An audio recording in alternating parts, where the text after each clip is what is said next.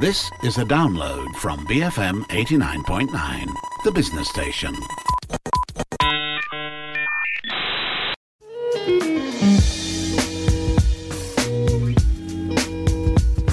Hi, welcome to Breaking Bread. This is the show where we explore food through culture, conversations, and a whole lot of curiosity. I'm your host, Lo Yi-jun, a food writer and recipe developer from the Jun and Tonic blog. This week, we are going to be cooking up a dish in my kitchen. Since we're home a lot more these days due to the COVID pandemic, I thought it would be useful and hopefully really fun as well for you listeners to learn a bit more about cooking and get to know a simple recipe or two.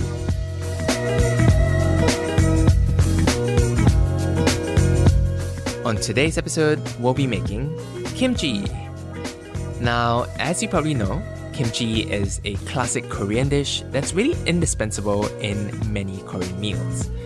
But while you might automatically think of kimchi as that spicy cabbage dish, it actually encompasses so much more, as I learned from Eric Kim, this brilliant Korean-American food writer that I had the pleasure of working with.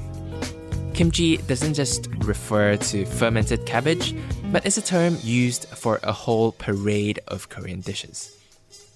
In Eric's piece on kimchi for the New York Times, he wrote, and I quote, "Most people think of the red-hot fermented cabbage dish as a singular noun. But I think of kimchi as a verb. And as one of the few Korean food words to make its way into English dictionaries, kimchi is an umbrella term for a much larger world of dishes you can find on any given Korean table. Here's the thing, you can kimchi just about anything. Napa cabbage is most traditional, but radishes, scallions, and cucumbers are also popular. Nutty, grassy perilla leaves, part of the mint family, make for great kimchi, as do rams, apples, and even raw squid." End quote. So really, I hope this gives you an inkling as to just how far and wide kimchi stretches. So on this episode, I'll be using Eric's kimchi recipe to walk you through the simple steps for making a kimchi that would gain the approval of any Korean ajumma. And maybe even your Korean crush of Song Joong-ki. So, without further ado, let's head to the kitchen.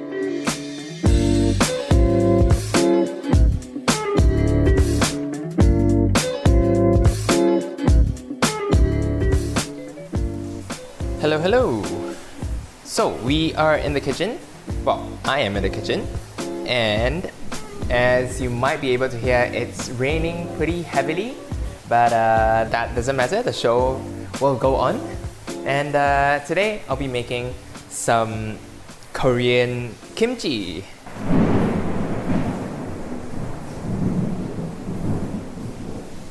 Oh, that's the thunder. Well, I'm gonna channel my inner ajumma here and make a pretty legit kimchi, I would say. So I'm using a recipe from Food 52. It's actually by Eric Kim, who I used to work with. He was my editor, and he's this amazing guy who writes super duper well. And he's Korean, so this is actually a recipe that his mom uses to make kimchi. And there's some interesting twists and interesting techniques that he uses here. So instead of using a typical slurry that you make out of rice flour cooked with a bit of water and sugar to make it thick, Eric's mom uses a potato, which apparently works really well. So I'm going to try that technique today. But everything else, most of it is still going to be the same. You're just going to have a bunch of vegetables, which we have to process. And then we'll make the kimchi sauce with some Korean chili flakes and some fish sauce. And we're going to put it all together. So first of all, veggies. So today I am going to do actually two kinds of kimchi. I have a Napa cabbage in front of me. So we're going to make a Napa cabbage kimchi. And also, I'm going to just do a radish kimchi as well, which I have actually already processed. So I just peeled the radish, chopped them up into pieces, And so all that's left to do now is to cut up the cabbage. Okay, so I have a whole head of cabbage here, and I'm just going to quarter it so it becomes easier to work with. So I have my quarters of napa cabbage. Just tearing the leaves apart a bit. Okay, and now I'm going to actually salt these quarters of cabbage. So I'm putting the cabbage into a bowl and just sprinkling some salt in it and rubbing the salt through each layer of cabbage leaf. So this is important because it draws out the moisture from the cabbage itself, so your kimchi doesn't become like super wet and gloopy. And at this point, it doesn't matter if you're using way too much salt than you would usually use for dishes, because we're going to wash it later on and wash the excess salt away. And after rubbing salt through the leaves, we're just going to let it sit in a bowl. So I'm just kind of giving it a bit of a massage here. But once I season through all the leaves, I'm just going to leave it and let it sit here for a bit, for around like 1-2 hours really. You can keep it for longer, but keep it for at least 1-2 hours. Okay, find a few leaves here. Okay, so I'm just gonna leave that, put that to the side. And I actually already salted the radishes yesterday, so there's no need for that. Okay, next we are going to make the slurry. Oh, sorry about all the thunder going on. Okay, so like I said, instead of rice flour, we're actually going to grate up a potato here. I'm just heating up a bit of water here, bringing it to a boil. This is just about a cup of water, or 240 milliliters. And I'm going to peel my potato. So I'm actually going to grate this potato here and put it into the hot water just to cook for a short while. And that will create almost like a very loose mashed potato texture. And that apparently is really good for making kimchi. So this is something, again, that I didn't know, but it works. It's a cool technique. So of course I had to try it. Yeah. So let me go ahead and grate this potato. I'm just using a regular russet potato.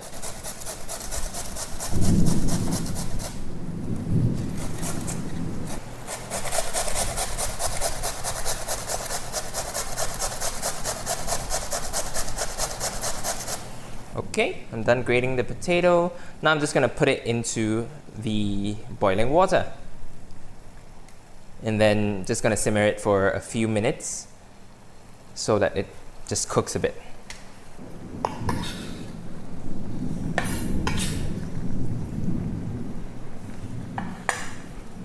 Okay, then I'm just going to give it a quick stir.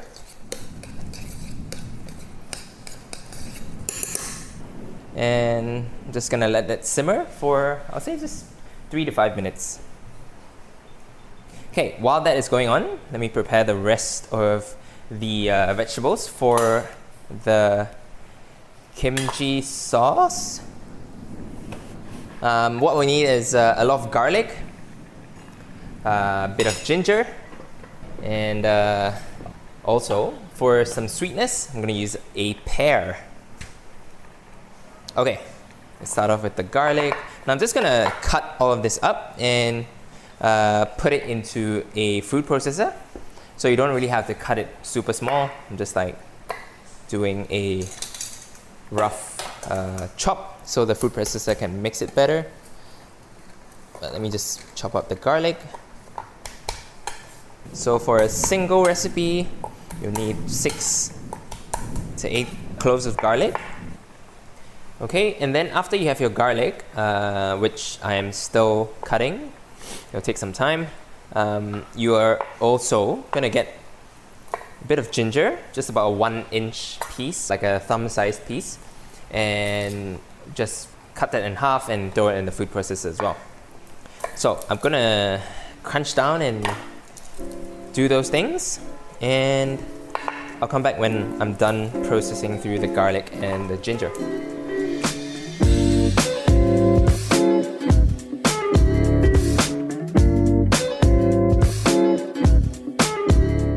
Okay, so I've just finished processing the garlic and the ginger, put it into a food processor, and I'm also going to add in a bit of pear.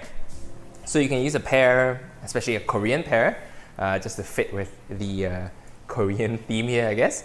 But you could also use an apple. So it just adds a bit of sweetness and a bit more complexity to the kimchi itself. So I just have a pear here that I just peeled.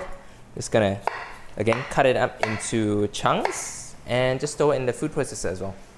I'm using about half a pear here. Also, to our food processor, we're gonna add the chili flakes.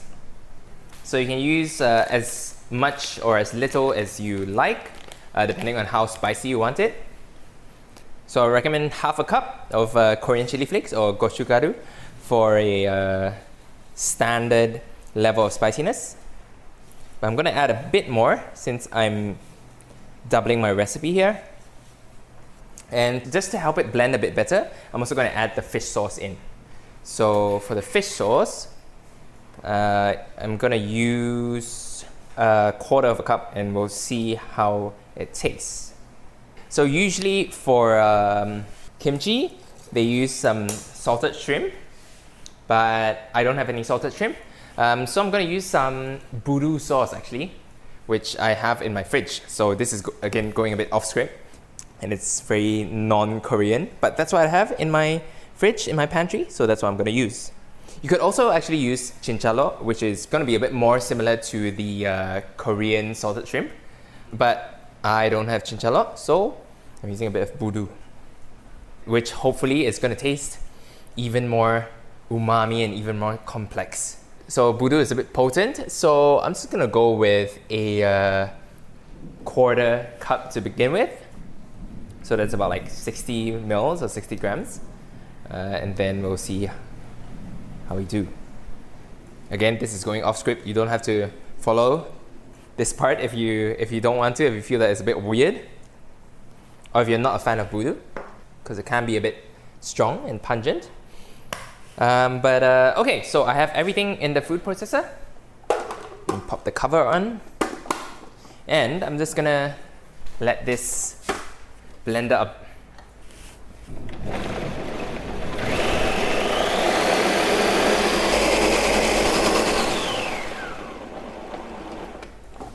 Okay, how does it look? Okay, and we're good. And now we have this really aromatic paste. So the potatoes were done from a while ago. I've just let it cool down on the side. And I'm gonna check on my cabbage. So I've just let my cabbage sit for an hour just to salt. And now we're gonna give it a wash.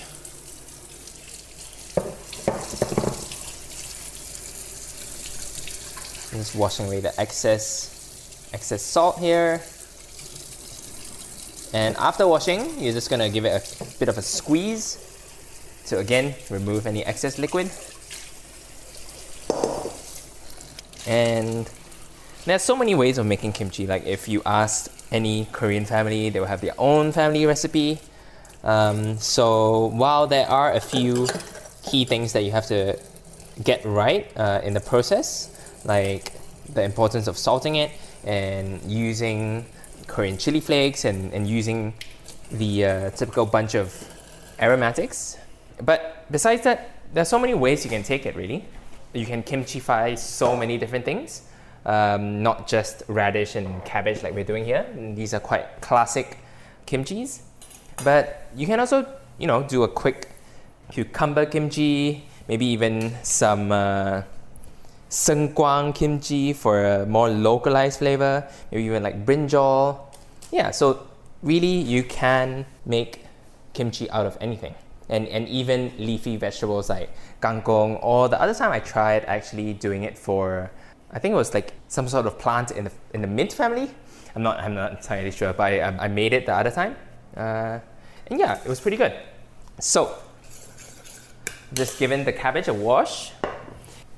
Okay, so I am going to mix the red kimchi sauce that we had with the potato that we just cooked. Just giving that a quick stir so it comes together in an even paste.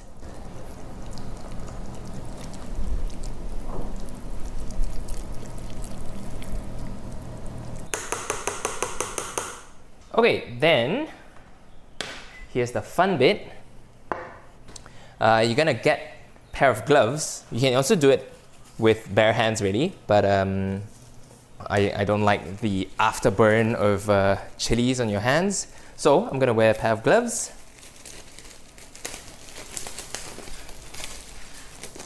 And you're gonna just slather the sauce onto the cabbage.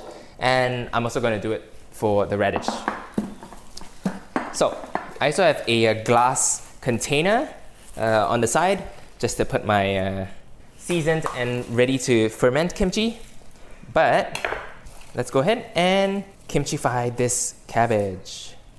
So you can be pretty rough with this, but make sure you have the kimchi within the different layers of the cabbage itself. So again, like you did with salting the cabbage before, make sure to peel out each layer of cabbage and rub the kimchi sauce all into the leaves. Now, of course, there are so many kimchi brands out there now. If you go to any supermarkets, you can find various brands of kimchi. But it's always nice to make it at home on your own so you can control the flavor and you can, play with it, experiment with it. And usually the things you make at home can taste miles better. So I'm just gonna hunker down and do what a Korean ajumma would do and just spend this rainy evening massaging these cabbage leaves with this red kimchi sauce. Let me get into my zen zone and I'll come back after all these cabbages have been kimchi-fied.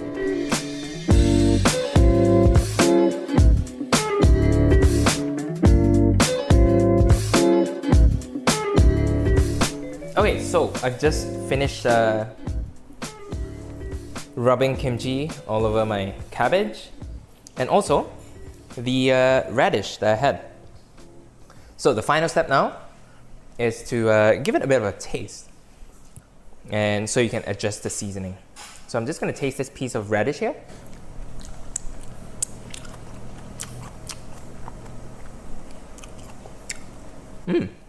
I think it needs maybe a touch more sugar, but the salt level is pretty perfect.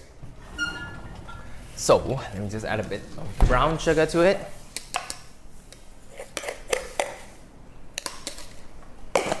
Okay, then just run my hands through the kimchi again.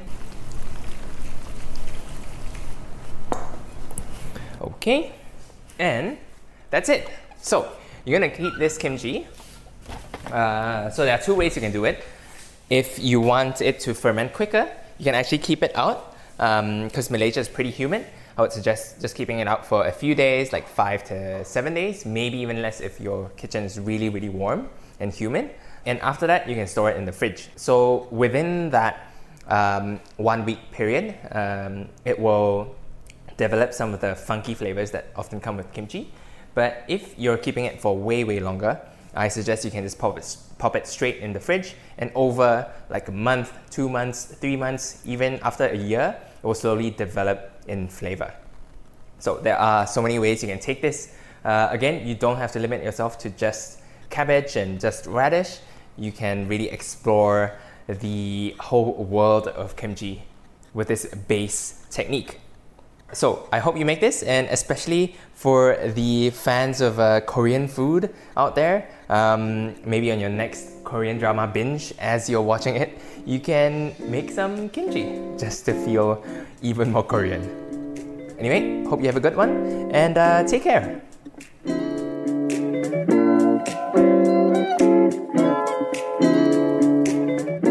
Now, that is it for this week's episode. I hope you found this recipe really interesting and really easy to follow as well. And hopefully, it galvanizes you into cooking. As usual, I'll leave a link for this recipe in the show notes. But if you're in the mood to learn and read some more fun recipes, especially some crazy ones that I've created like tofu tarts and mooncake flavored donuts, you can keep up to date with me on Instagram. I'm at Jun and Tonic. That's JUN.AND.TONIC. Finally, to listen to more episodes of Breaking Bread, we're on iTunes, Spotify, and also on the BFM app. I'm Jun, and you've been listening to Breaking Bread on BFM 89.9. Thank you for listening to this podcast. To find more great interviews, go to bfm.my or find us on iTunes. BFM 89.9, the business station.